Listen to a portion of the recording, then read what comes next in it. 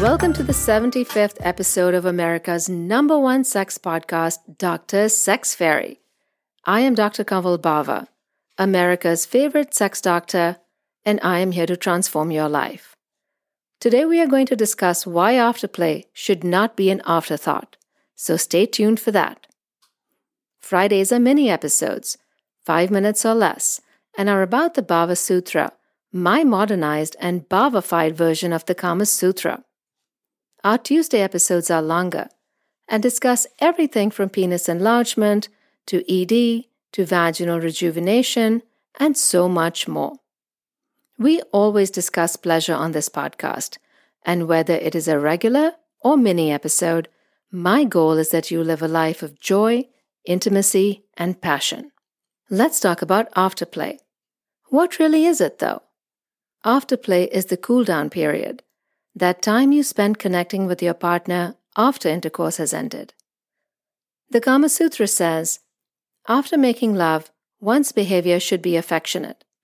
A solid attachment is established through friendly conversation. Embraces, kisses, small tender words, and confidences double the desire to unite together physically. I agree. Tender and affectionate afterplay really helps the couple feel closer to each other. According to a 2018 study published in the Archives of Sexual Behavior, while 95% of heterosexual men are orgasming, only 65% of women are. Afterplay gives women a chance to feel satisfied, despite not achieving orgasm in many cases.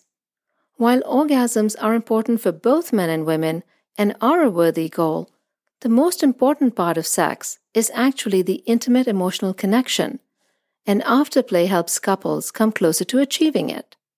What are some forms of afterplay that can help you connect with your partner after sex? Kissing is a great form of afterplay. It reduces the stress hormone cortisol and causes a surge of oxytocin, which helps a couple connect. Then there's cuddling. Just holding each other without any expectation of sexual performance can be infinitely pleasurable. Taking a shower together after sex and watching each other off can feel great as well. There is no reason why afterplay cannot include oral sex. In fact, afterplay can make a couple feel so connected that they may feel extremely aroused from it.